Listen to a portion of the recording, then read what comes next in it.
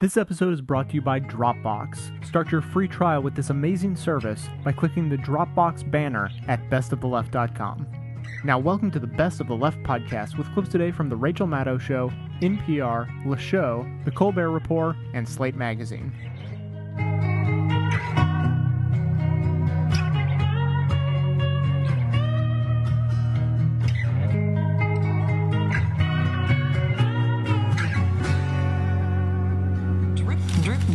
Of new details continues in the coal industry lobbyists posing as minority groups via the U.S. mail scandal.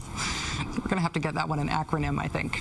Tonight we are following the latest developments about this letters to members of Congress, which appeared to be from legitimate interest groups and constituents, but they were actually works of fraud. They were from a lobbying firm working for the coal industry. The extent of the fraud is evident here. You're looking at the letterhead of a local Virginia Hispanic group, which was stolen and then used to fake a constituent letter opposing the climate change bill. Now, as we reported last night, that particular letter and a handful of similar forgeries purporting to come from local NAACP chapters were sent to Democratic Congressman Tom Perriello of Virginia, whose staff figured out that the letters were fake.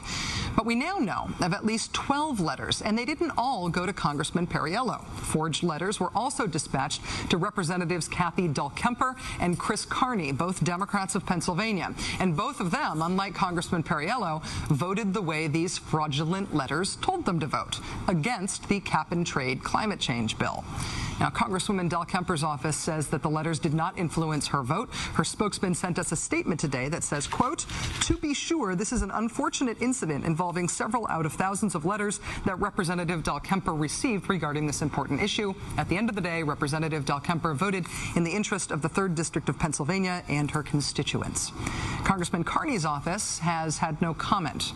No comment on whether he knew the letters were fake before he voted against the climate bill. No comment on whether the fake letters influenced his vote. He's just had no comment.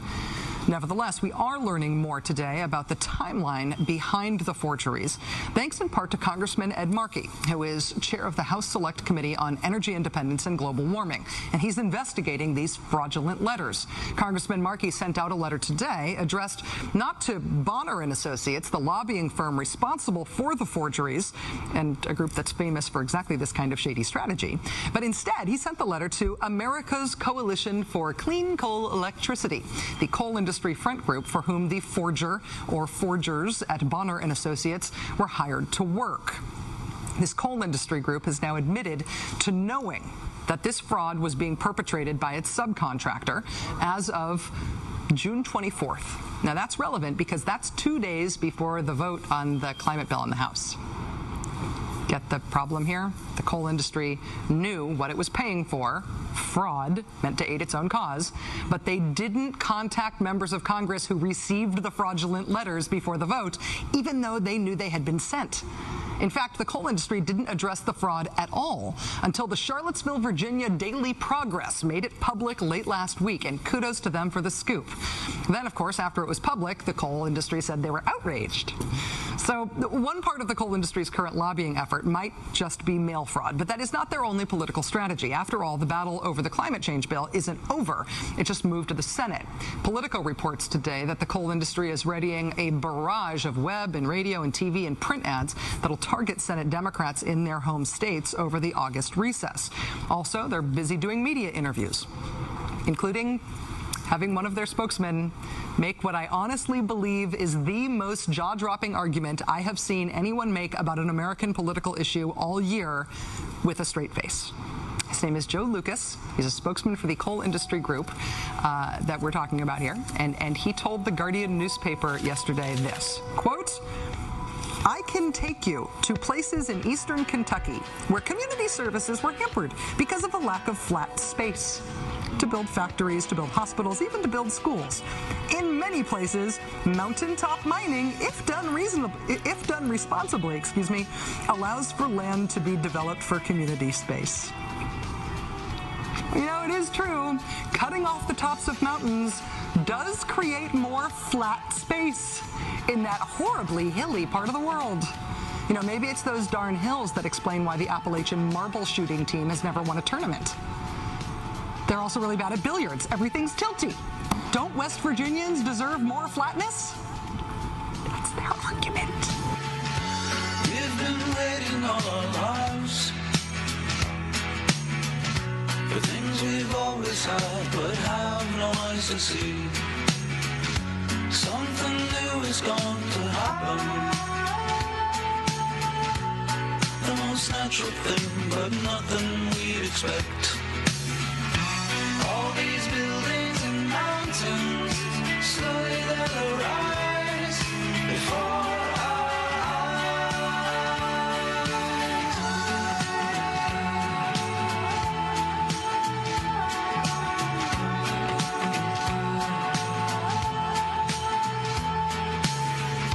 How do cities understand?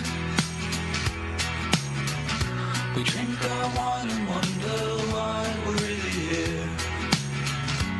What's the point of even asking? If imitation really is the sincerest form of flattery, organizers of those town hall protests can take this next story as a big fat compliment. Big oil and coal companies are using their trade associations to organize what would appear to be grassroots protests against the climate bill working its way through Congress. Notice I said appear to be. Marketplace's Steve Henn has more. The American Petroleum Institute is big oil's lobbying muscle in Washington, and the group's planning a long, hot summer for dozens of members of Congress.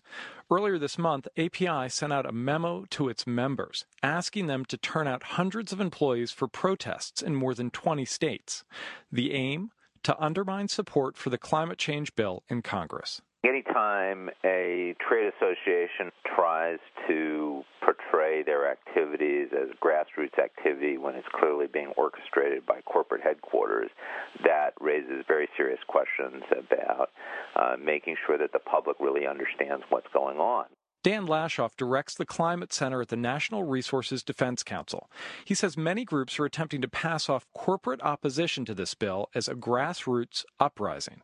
Earlier this summer, a lobby shop working for the American Coalition for Clean Coal Electricity, or ACE, fabricated letters to members of Congress, literally forged letters, from local chapters of the NAACP and other civil rights groups, opposing climate legislation in the House, and it turned out that those organizations had not sent any such letters. ACE apologized and fired the lobbyists, but Lashoff is equally disturbed by another part of this story. Many companies that belong to the American Petroleum Institute and ACE say publicly, at least, that they support legislation to combat climate change. So he wonders why their trade representatives are actively opposing it. Tom Williams is a spokesman for Duke Energy. His company has left other trade associations over this issue, but I think Duke Energy has been a moderating influence on the membership of ACE overall. And still, other firms are playing both sides of the aisle. For example, BP's spent millions creating a green corporate image, but it's working with the American Petroleum Institute on wrestling up employees for the upcoming protests.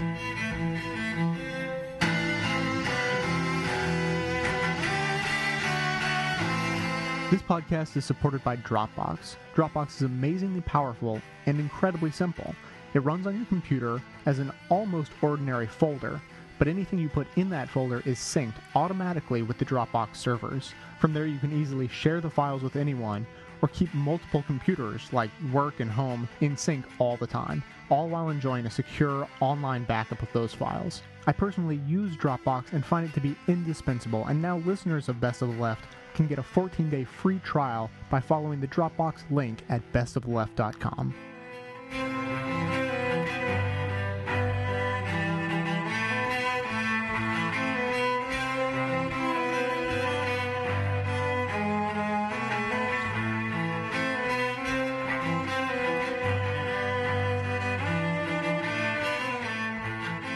You know, it's taken some people some time to figure out what's going on with the new federal administration in New Orleans. But in today's New Orleans Times-Picayune, there's an exclusive interview with President Barack Obama, which means that at the White House, at least the calendars work, because we are coming up on the 4th anniversary of the flooding of New Orleans. Now, the president does say he won't be in New Orleans for the anniversary. he says in the interview, I'll be there by the end of the year. And I'm sure he'll say that to New York on September 11th. I'll be there before the end of the year. But, those appearances we know are photo ops anyway. George Bush made 3 of them on Katrina anniversaries. So, no problem. Take the vacation, babe. Relax, chill. But in the interview, a couple things that basically send a pretty powerful message.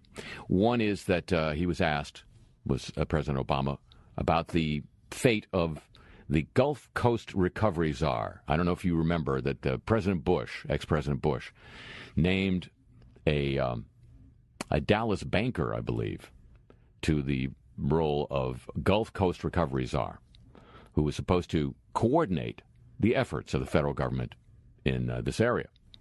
And when President Obama came in, he named a successor to fill that post. The post ceases to exist at the end of September, and he was asked, well, are you going to move to extend it? And he said, well, I'm not into boxes on organizational charts, meaning, no, I'm not. Then there's, and those of you who've listened, and God bless you if you have, it's I know it's been rough sledding, but it's been rough sledding.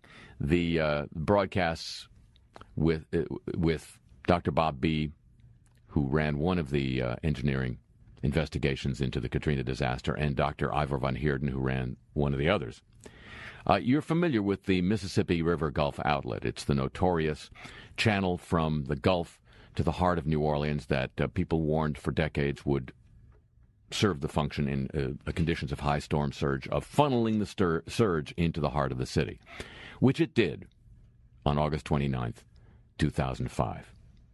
And so as we read the story or listened to the tape of the interview that the president did with the New Orleans Times-Picayune, my interest was piqued as he was ticking off items of progress in New Orleans since the Obama administration came into office by how thoroughly he'd studied up. We've already closed the Mississippi River Gulf outlet. The Mississippi River Gulf outlet. That's part of, I think, a broader process of thinking through how do we use natural barriers as part of the protection process. As part of that, it's part of remembering what the name of the thing is that destroyed half the city. That's what it's part of. The Mississippi River Gulf. The thing where the thing happened to the place. Thanks, babe. And then in summation of the interview of the 10 minutes that he devoted to this subject, there was this. Why should the rest of the country still care about rebuilding issues 4 years after the hurricane? I think that Katrina was really a wake-up call for the country about our need to fulfill our commitments to our fellow citizens. A recognition that there, but for the grace of God go I, that all of us can fall prey to these kinds of natural disasters. Yeah, if it was a wake-up call, we're still asleep because it wasn't a natural disaster. Dr. Bob B., interviewed on this program, co-head of the ILIT survey published by UC Berkeley, says, quote, Katrina, the flooding of New Orleans specifically, was, quote, the largest man-made engineering catastrophe since Chernobyl, end quote. So answer the wake-up call, sir. Thank you very much. And now, ladies and gentlemen. He's not a general. He commands no troops. He's not an inspector. He peeks at no stoops. He's an inspector general. Oh, yeah. Yeah. The Energy Department strives to be a leader in championing energy efficiency. Its website lists energy-saving tips Secretary Stephen Chu calls conservation one of the department's most important goals. But at many of the agency's buildings, even at national laboratories where talented scientists seek technological breakthroughs to save energy, the department has failed to use one of the most effective tools available to any ordinary household: thermostats that automatically dial back the temperature when nobody is around. A recent audit by the Energy Department's Inspector General found the department could save more than $11.5 million annually in energy costs by properly employing these controls to adjust the heat and air conditioning at night and weekends. I know, hard to believe, and yet easy to believe. The Energy Department's IG found that the department, which spends almost $300 million annually on utilities, could save enough energy to power more than 9,800 homes each year by doing what experts say every household in the country should also be doing, and many already are. The payback would far exceed the cost. In some cases, the equipment has already been installed but is not working. Kathy Zoe, an assistant energy secretary, said the department took the audit's findings seriously, and that the report could give the agency, quote, the impetus to show that efficiency really is a high priority, unquote. Some call it the impetus of love. If this can help us galvanize attention, then it's fantastic, Ms. Zoe said.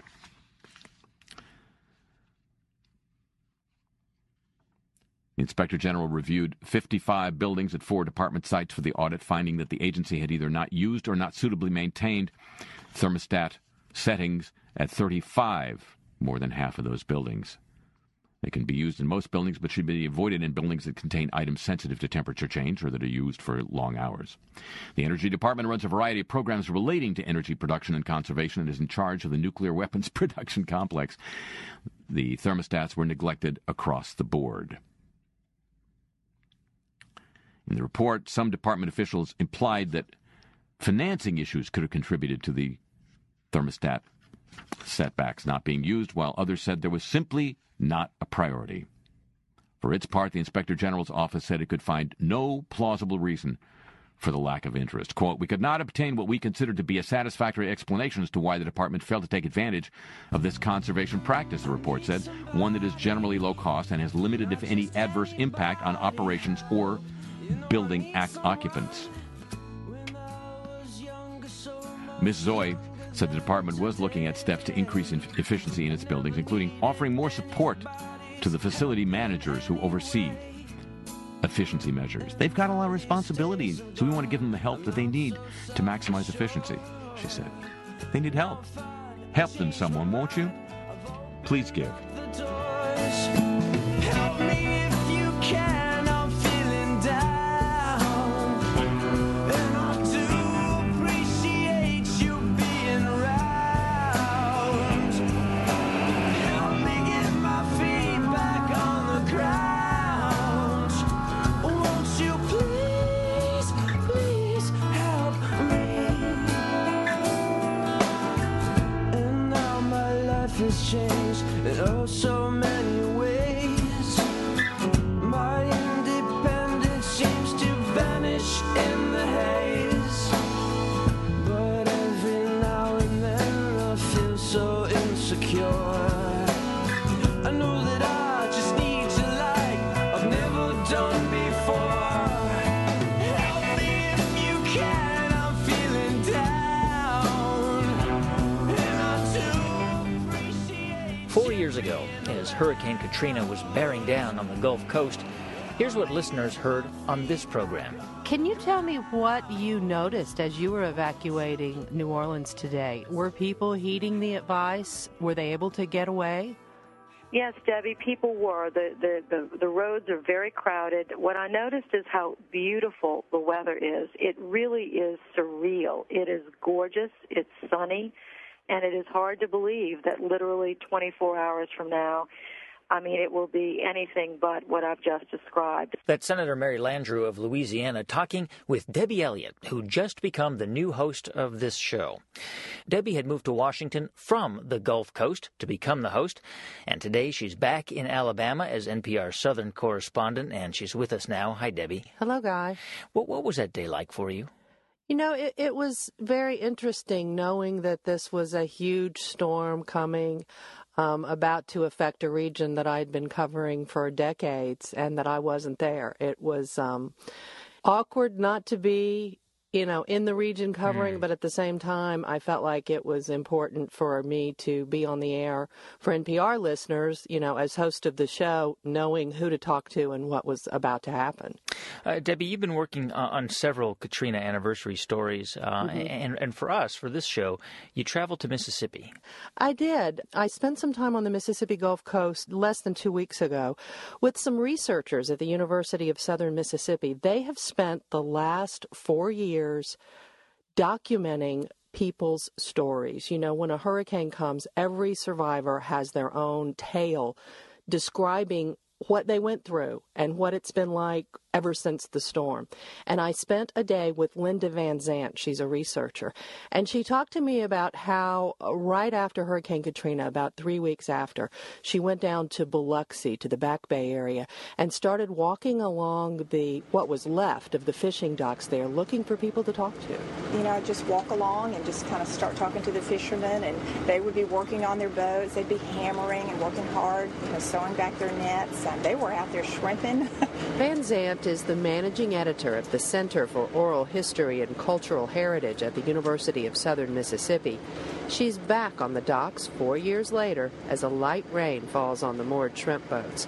She recalls that early quest to find hurricane survivors willing to share their experiences. And just catching anyone's attention that I could, and I found that people were really very eager to tell their stories.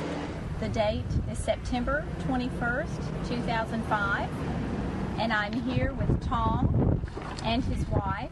At first, she says, there were stories of heroism. Sort of a frantic, almost. I was saving my daughter from the roof. She couldn't swim. She was 8 months pregnant. I fashioned this trampoline pad. I'm thinking of Tong Nguyen, fisherman. I found this trampoline pad and I roped it together and I put it around her waist and I, carried her across this road to this boat that happened to wash up. And look what I did. I saved my family.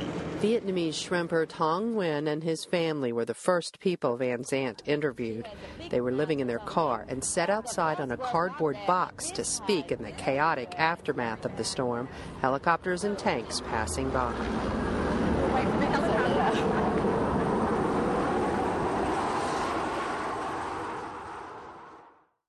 Van Zant has revisited the family several times since, when they lived in a FEMA trailer, and most recently in their new Katrina cottage, a shotgun-style modular home provided by the state of Mississippi.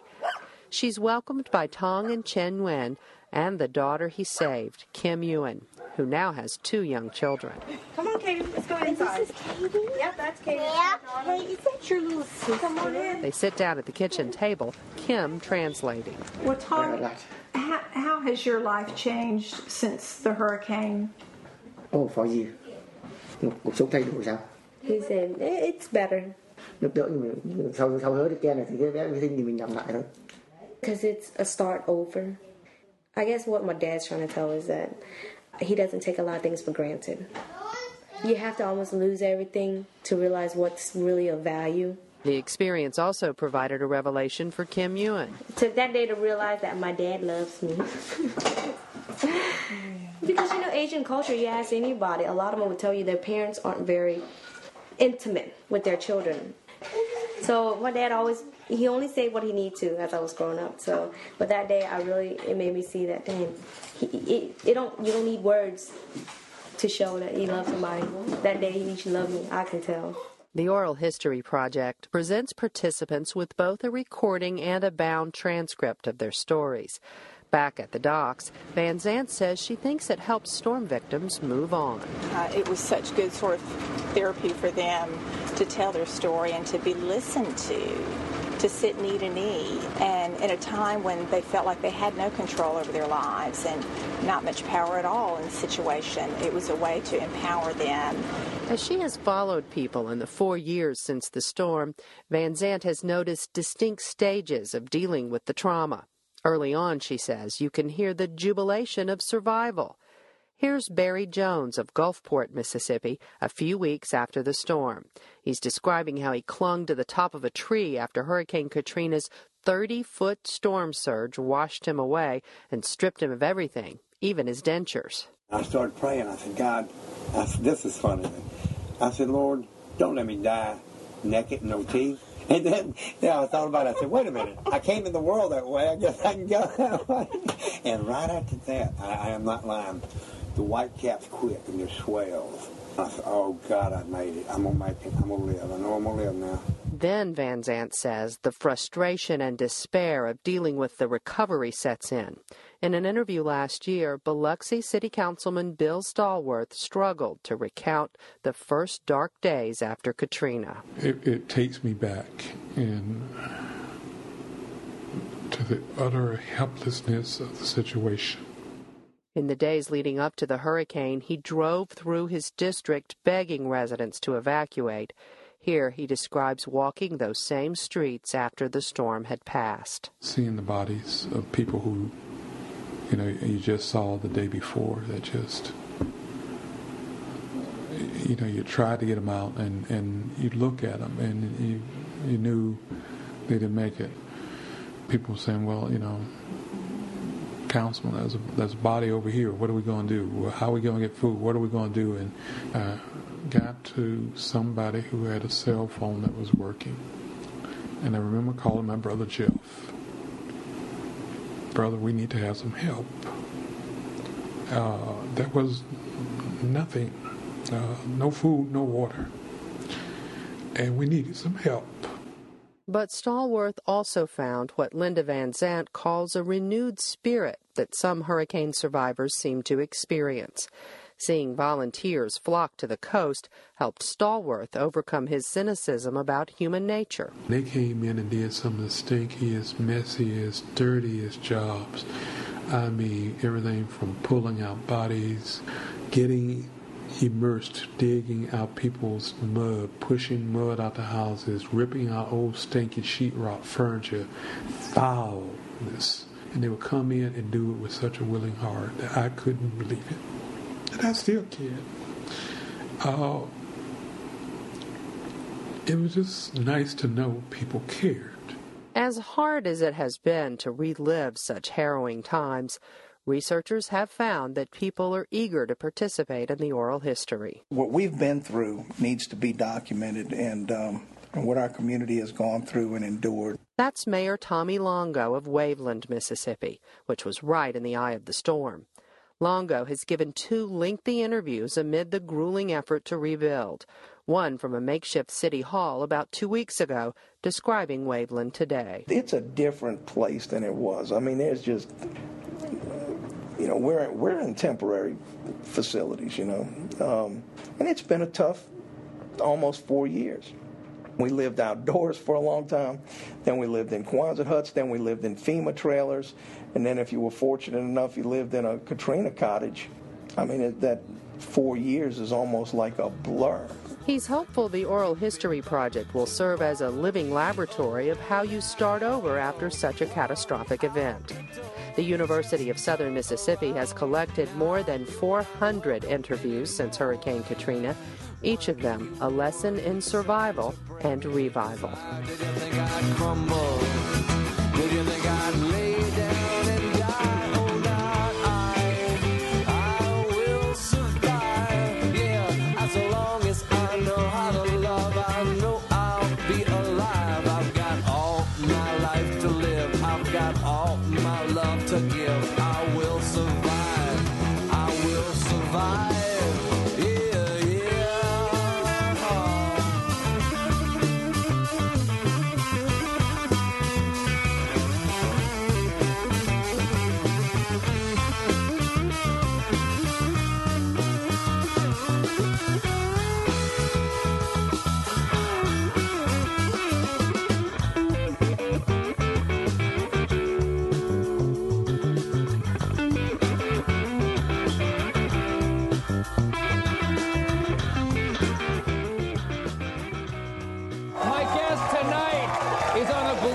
Crusade to lower carbon dioxide levels. I agree. More carbon monoxide. Please welcome Bill McKibben. Bill, thank you so much. Sir, you are the director of something called 350.org, co-founder and director. What's the dealio with 350? I thought it was Anderson Cooper 360. I thought 360 was the magic number. We've been worried for a while about global warming, but we never knew. You have, not me. We never knew where the red line was. 2 summers ago, the Arctic melted quickly and violently. Our scientists got scared. In January of 2008, the NASA team led by Jim Hansen put out a paper that really changed the science. They said, and this is from the abstract of a peer-reviewed scientific paper, any value for carbon in the atmosphere greater than 350 parts per million is not compatible with the planet on which civilization developed or to which life on Earth is adapted. So not too alarmist. Not too bad. Where are we now? We're at 390 now. That's why the we're at Arctic 390. is melting. We're too high. So it's game over. It's game over. Give up. It's all just end of the world. We should all have end of the world sex right now. Anything goes, right? We're all going to die. We've got a chance. Right? Mask of the Red Death. The world's forests and oceans. Yep. Take some carbon out of the atmosphere each year. Yep. If we stop putting more in by burning coal, gas, and oil, then eventually this level will drop. Now, we're not going to stop global warming. Damage will be done, but we can keep it from getting entirely out of control. Well, so your goal is to get things back to 350? That's the goal, and it'll. Is that like getting water right above 32 so it melts again? Is that the idea, or right below? Whatever. I don't want to mess up your metaphor, but so if we get it to 350, things will slow down. That's right. We'll get back to a planet that works more or less the way that it's worked for the 10,000 years of human civilization. It's a Could I steal your thunder? Could I steal your thunder and start 349.org? You know, mine's one better. Mine's one better now. Science isn't like politics, you know. Chemistry and physics don't bargain that way. We know now what the bottom line for the planet is. Chemistry and physics doesn't bargain? They don't haggle. Well, then I refuse to talk to them. And they Until to you. they reconsider their position. And they to you. They're just going to do what they're going to do.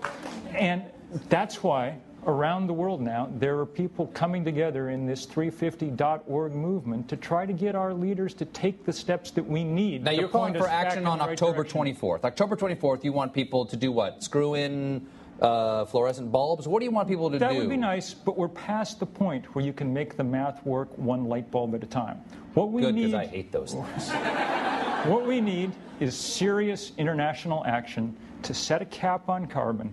And if we do that, then there's some chance. If we do it, no way the Chinese are going to do that. They're going to just keep on, burning dioxins in their incinerator chimneys, sending all that stuff over to here and turning all of us into the Incredible Hulk.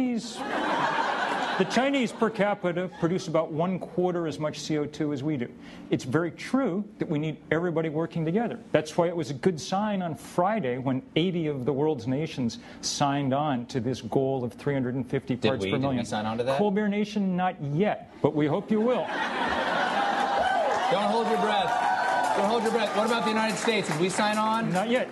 Not yet. That's why on October 24th, there'll be thousands of rallies and events around the world. It's a kind of strange day to take a scientific fact, a piece of data, and try to make it the centerpiece of a movement. Why? But that's what's happening. Why is October 24th a strange day to do that? Well, it's not, the day's not strange. It's taking a number and trying to draw the world's attention to it, trying to point out that this most important number in the world needs to be the way. I got a way to do it. People all over the world, when you wake up in the morning, set your oven to 350 and leave it on all day long. We're going to beat this global warming at its own game. That'll do it. Bill, thank you so much for joining us.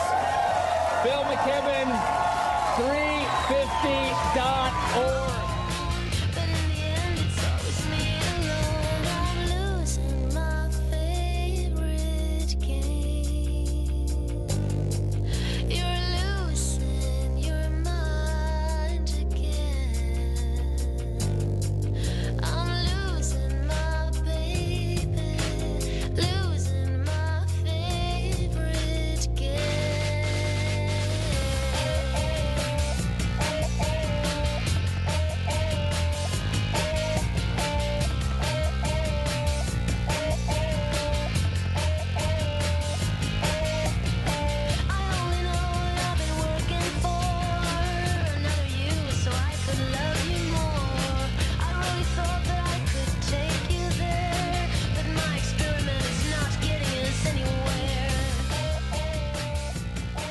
The thinning of a gigantic glacier in Antarctica is accelerating.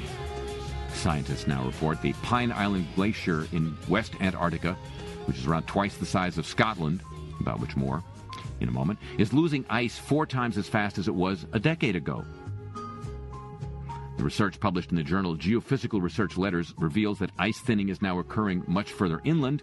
At this rate, scientists estimate that the main section of the glacier will have disappeared in just 100 years, 6 times sooner than was previously thought. But what's it going to do in 100,000 years? That's what I want to know. We can predict that, can't we?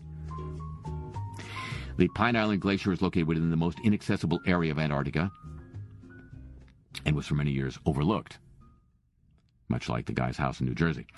Now scientists have been able to track the glacier's development using continuous satellite measurements over the past 15 years. There's an app for that, apparently.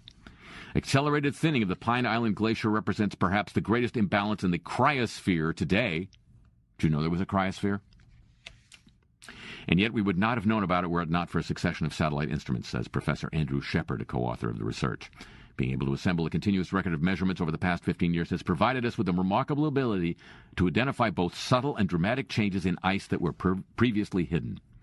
Scientists believe that the retreat of glaciers in this sector of Antarctica is caused by warming of the surrounding oceans, though it is too early to link such a trend to global warming. All right, then. We'll await further developments on that. That's the Antarctic. What's happening in the Arctic?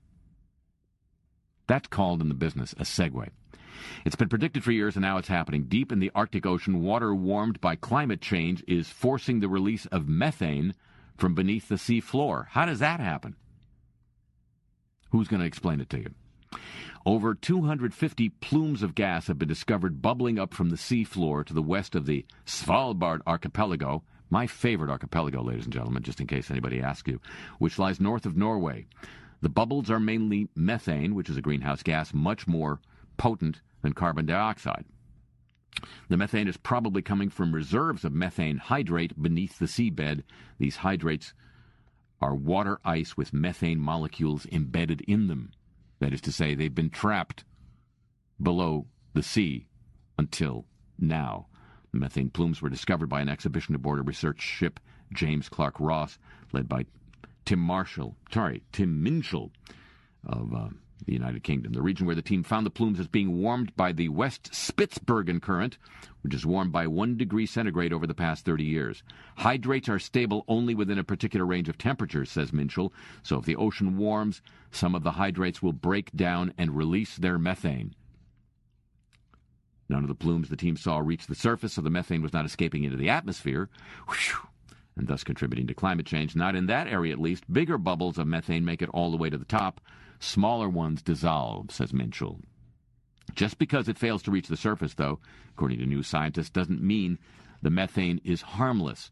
Some of it gets converted to carbon dioxide. The CO2 then dissolves in seawater and makes the oceans more acidic. We've heard about that before. And it's possible that other more vigorous plumes are releasing methane directly into the atmosphere.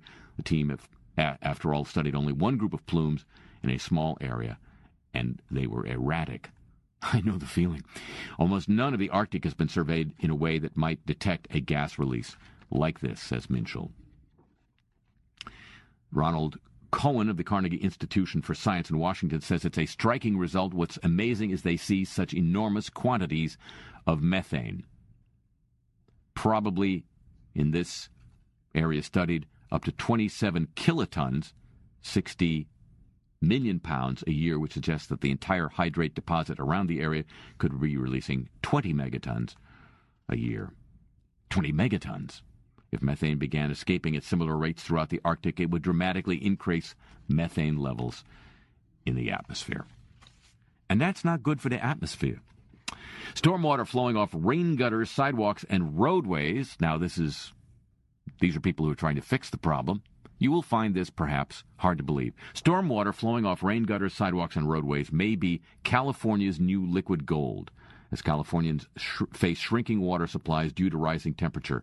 This according to a new report, reported in the Contra Costa Times. In western states, there's been an increasing push to see this as a water supply resource, says the co-author of the report, Noah Garrison. He teamed with UC Santa Barbara and University of Washington researchers to release an analysis of how rainwater capture or infiltration projects could make up for water shortages attributed to altered weather. Yes, in Los Angeles and other parts of California, rainwater isn't captured in reservoirs or rain barrels or cisterns or anything. It flows into the gutter, the storm drain, and out to pollute the ocean. Because, there'll be more. By 2050, winters cut short by climate change are expected to reduce by 1/4 the snowpack in the Sierra. Stormwater that's usually dumped into the nearest waterway could fill a critical gap in this predicted shortfall, the new report states. Capturing more of this rainwater at residential and commercial sites could net more than 400,000 acre-feet of water a year, enough to supply 2/3 of the water used annually by the city of Los Angeles. If government and industrial sites were added to the equation, the water savings projected for those regions alone would increase by another 75,000 acre-feet annually. Hundreds, thousands more acre-feet of water are likely available if the rest of the state is factored in. Capturing rainwater in cisterns or barrels or diverting it into open fields, rain gardens, or ponds keeps it from entering the stormwater runoff system. If it goes into the ground through ponds, it gets filtered by the microbes in the earth, you see, ladies and gentlemen. More on the subject of methane. Scientists at the University of Calgary have found that methane emission by plants, those damn plants, it's not just the cows, could be a bigger problem in global warming than previously thought. A U of C study says that when crops are exposed to environmental factors that are part of climate change, such as increased temperature, drought, and ultraviolet B radiation, some plants show enhanced methane emissions. Kill them. Just kill them. What are you going to do? Tasmania's east coast is recording its highest ever winter water temperatures, more than 55 degrees Fahrenheit, up 2.5 degrees above normal due to a strengthening of an ocean current originating north of Australia. Satellites have given oceanographers an insight into a remarkable phenomenon, a significant extension of the Lewin current curling around the southern tip of Tasmania, which means, I guess, the salmon from there won't be as good anymore. Massive burning of forests for agriculture thousands of years ago may have increased atmospheric carbon dioxide enough to alter global climate and usher in a warming trend that continues today, according to a new study that appears in the journal Quaternary Science Reviews. Researchers at UVA and the University of Maryland say today 6 billion people use about 90% less land per person for growing food than was used by far smaller populations early in the development of civilization. Those early societies relied on slash and burn techniques to clear large tracts of land for relatively small levels of food production. They had little incentive to maximize yield. There was plenty of forest to burn. Those dumb early humans.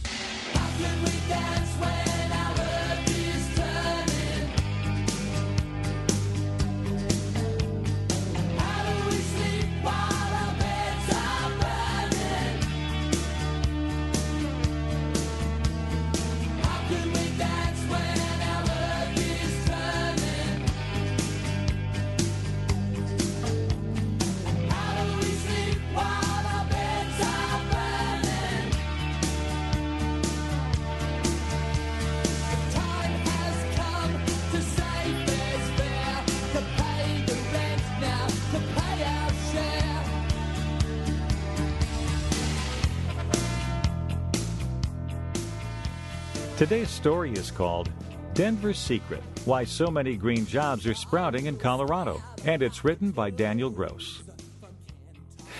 It only seems as though every company in America is downsizing.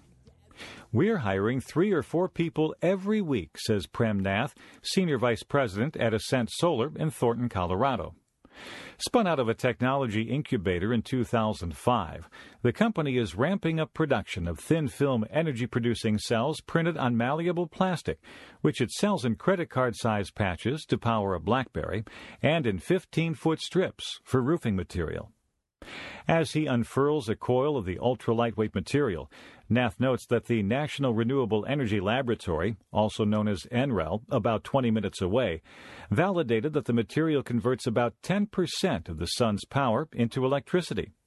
Ascent is installing production lines in a huge space behind the main office. Talk from Washington suggests that investments in renewable energy, infrastructure, and public transit may be a partial solution to our economic woes. For the last several years, the Denver region has been staging a trial run of this strategy, one that shows both its promise and perhaps its limits. The Mile High City occupies the high ground when it comes to clean energy and clean living. Denver's sheer outdoorsiness can be by turns charming and infuriating. The question, what do you do, is likely to be answered with an outdoor activity, not a profession. When I showed up at Governor Bill Ritter's office, an aide was carting a bicycle rack out of the inner sanctum.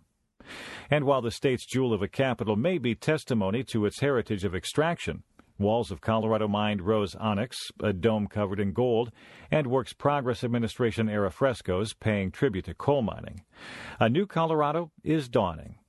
In November 2004, Denver area citizens voted to boost sales taxes to expand the region's light rail system, and the state's voters approved a ballot initiative mandating that utilities draw a chunk of electricity from renewable sources. The quasi-independent Republic of Boulder is a capital of composting, recycling, hybrid driving, and general eco-fabulousness. Ritter, a Democrat elected in 2006, speaks of the dawning of a new energy economy fueled by the shifting zeitgeist, but also by the state's research universities, local institutions such as NREL, and anticipated stimulus funds. A quick case study. Abound Solar, which started producing thin-film solar material in April in Loveland, was hatched in a laboratory at Colorado State University in the 1980s, received $15 million in Department of Energy funds in the 1990s, and in recent years has raised $150 million in private capital. The Great Plains are the Saudi Arabia of wind, and the turbines, a tower can be up to 300 feet high and each of the 3 blades weighs up to 7 tons, are very expensive to transport. Colorado's proximity to markets, its highly educated workforce, and tax breaks drew Vestas, the Danish turbine maker. The Danes opened their first U.S. manufacturing facility in Windsor, Colorado in 2008, and have 3 more in the works in the state. The tower factory under construction in Puebla will be the largest in the world. We will be processing 200,000 metric tons of steel per year, said Hans Jefferson, general manager of Vestas Blades America. Total capital investment, $700 million. Suppliers are following. Hexcel, an advanced carbon materials supplier based in Stamford, Connecticut, is setting up a 100-employee facility in Windsor. Washington is also pitching in. NREL, which funds projects at several local companies, has seen its annual budget spike from $250 million in the Bush years to $460.5 million in fiscal 2009. The complex of labs in the dun-colored foothills northeast of the city is growing. NREL is using $66 million in stimulus money to erect a new building that will stand as living proof that green design can be economical. With its solar panels and ultra-efficient systems, the building could generate as much electricity as it uses. These investments are helping the Denver region outperform the U.S. economy. The local unemployment rate is 7.5%, compared with 9.4% nationwide. But the total number of green jobs is still small in the scheme of things. Vestas will have 2,500 employees when fully ramped up, while the Denver region alone has lost 51,659 jobs since the peak. That's short-sighted thinking, says Governor Ritter.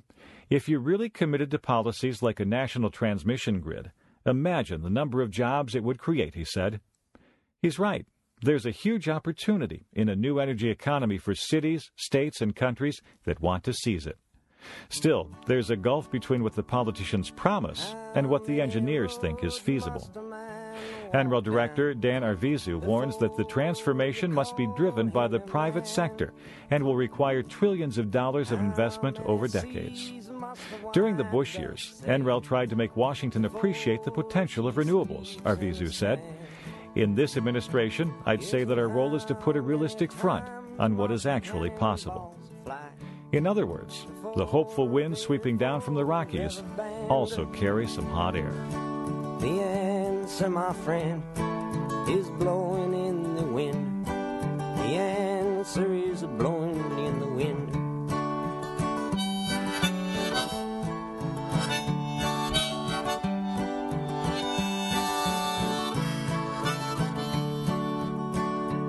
Yes, and how many years can a mountain exist before it is washed to the sea? Yes, and how many years can some people exist before they're allowed to be free? Yes, and how many times can a man turn his head and pretend that he just doesn't see? The answer, my friend, is blowing in the wind. The answer is blowing in the wind. Jellyfish can grow to be pretty large, but they're nothing compared to the size of the ocean. So it may come as some surprise to hear that jellyfish and similar animals could be influencing oceans and the climate on a global scale. That's what a report in this week's issue of the journal Nature suggests. NPR's Jeff Broomfield has more. It's not obvious that jellyfish would be involved in something as important as climate change. They're not particularly exciting animals. They don't have fins or teeth or even eyes to speak of. And they bob around in pretty much the same way that their ancestors did 500 million years ago. If you see them in the ocean, you think of them as sort of the leftovers in the gene pool, if you will. That's John Dabiri. He's a bioengineer at Caltech who has been studying jellyfish for the better part of a decade. However, jellyfish are actually the first animals to use muscle power to swim. They've survived some major extinction events, and so we actually see them as a model system for successful propulsion now. In fact, they're more successful than Dabiri, who, as it turns out, is a lousy swimmer. But he's got the upper hand when it comes to fluid mechanics. He's devoted a lot of time to learning about the swirls and eddies that jellyfish make as they swim. For decades, some scientists have speculated that swimming animals might contribute to stirring up water in the oceans, and that's where climate change comes in. Carbon dioxide from the air dissolves in the surface layer of the ocean. Stirring up the ocean sends that dissolved carbon dioxide to the bottom and stores it there. To find out whether jellyfish were helping the process, his team filmed dozens of the animals. It wasn't easy. We actually had a jellyfish that we were measuring out in Woods Hole. It's a place where we go quite often.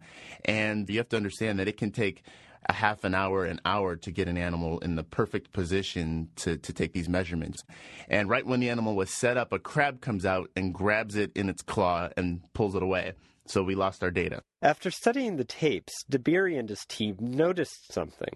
As jellyfish swim, they stir up the water, but they also pull it along behind them. And Dabiri says it could work on a large scale. That's because every night, jellyfish and other smaller creatures swim thousands of feet up to the surface to feed. They may be dragging up cold water without much carbon dioxide in it, and pulling down warm water filled with carbon dioxide when they return to the depths.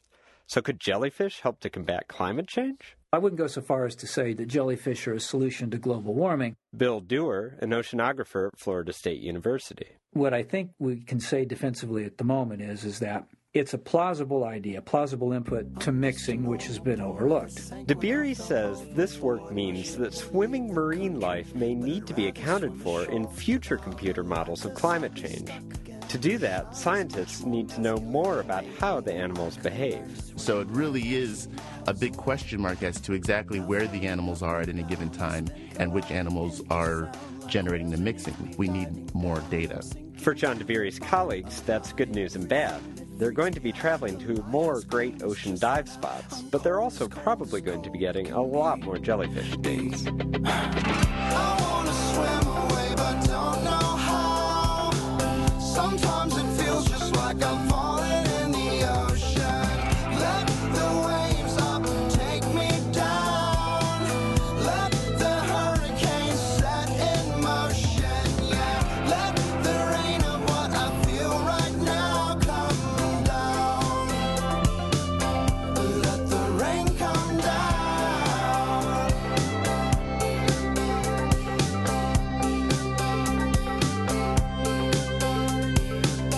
Where is the Coast Guard? I keep looking each direction for a spotlight. Give me something. I need something for protection. Maybe flotsam junk would do just fine. The jetsam sunk, I'm left behind. I'm treading for my life. Believe me, how can I keep up this breathing? Not knowing how to think, I scream aloud.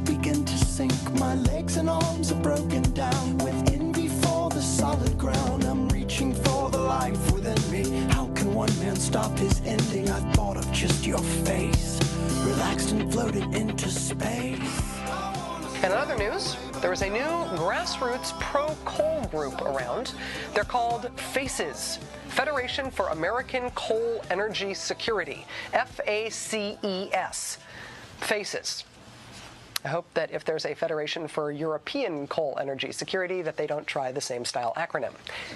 If you go to facesofcoal.org or facesofcoal.com, there you'll see that it's not just big coal that's against global warming legislation. It's not just the coal companies funding corporate PR to try to protect their profits, no matter what the cost to America's air quality, Americans' health, our global competitiveness, the environment. It's not just faceless corporations trying to protect the bottom line. It's real people with real faces, the faces of coal.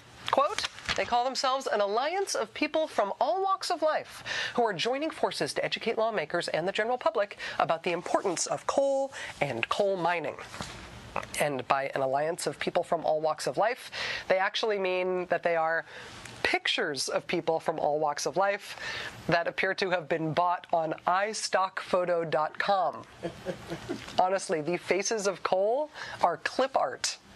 So, from iStockphoto.com, here's a photo that you can buy. It's called Woman Working at Flower Shop. Coincidentally, here's that same woman, same flower shop, identified as one of the faces of coal. Here's another photo you can buy from iStockphoto. It's called Group of Happy Business People Standing Together Against White Background. And hey! Here are those same happy business people standing together against white background. Except this time they're faces of coal. The folks at Appalachian Voices Environmental News and the DeSmog blog also figured out that the group of adult students standing in a campus corridor, the elementary school students doing a science experiment, the firefighter, and the inexplicable whitewater rafters, they all may in fact be real people in support of the coal mining company's agenda. That may be true, but they also are definitely people whose photos are available for sale on a stock photography website. You know, when the coal industry's PR firm stole letterhead from the NAACP and used it to write letters to Congress to make it look like the NAACP was against cap and trade, political science textbooks all across the country had to be scrapped and rewritten to account for the new, most blatant fake grassroots corporate PR effort ever. Now they've topped even that. Eventually we'll just scrap political science textbooks altogether and just send everyone to advertising school instead.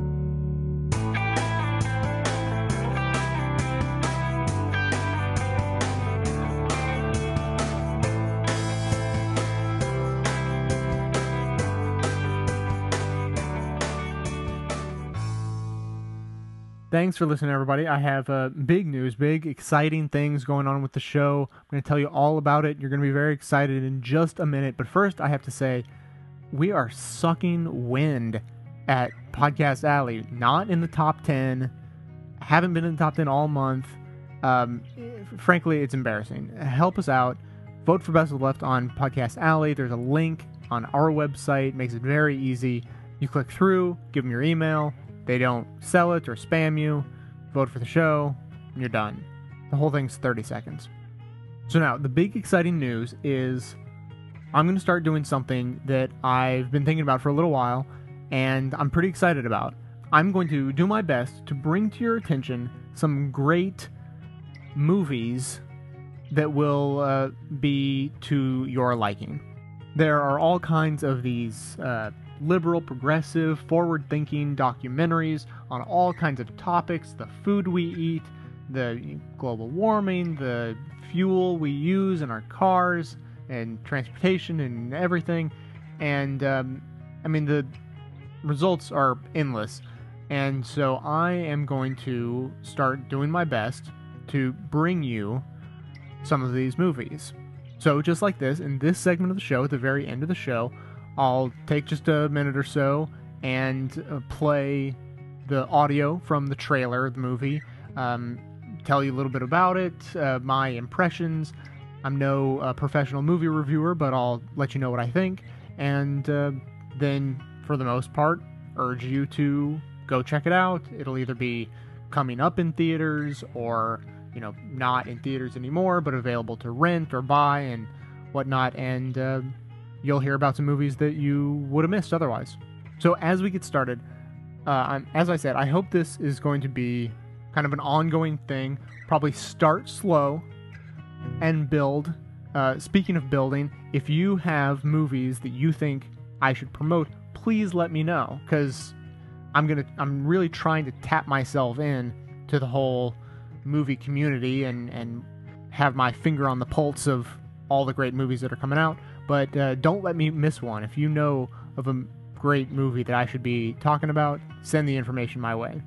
So as I start slow, I figure better to start in the past and work our way forward. So today, because we had a global warming theme, I'm going with a global warming movie, and we're starting today with The 11th Hour. There's a fundamental illusion in the world that somehow people are separate from nature. What we saw with Katrina is just prologue. There isn't one living system that is stable or is improving. Our food is becoming poison. There's an ocean crisis that is occurring. Worse is yet to come. If human beings are the source of the problem, we can be the foundation of the solution. We face a convergence of crises. Industrial civilization has caused irreparable damage, and our impact is only accelerating. The tragedy is the potential extinction of humankind. By the middle of the century, there may be 150 million environmental refugees. Not only is it the 11th hour, it's 11:59.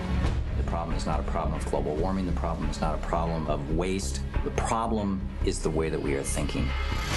What we've lost is the beauty of the world, and we make up for it with attempting to conquer the world. So that if we choose to eradicate ourselves from this earth, the earth goes nowhere. The earth has all the time in the world, and we don't. I see a world in the future in which we understand that all life is related to us, and we treat that life with great humility and respect.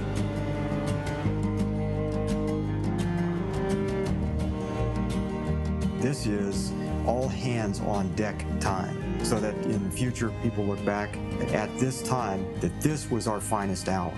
What a great time to be alive, because this generation gets to completely change this world.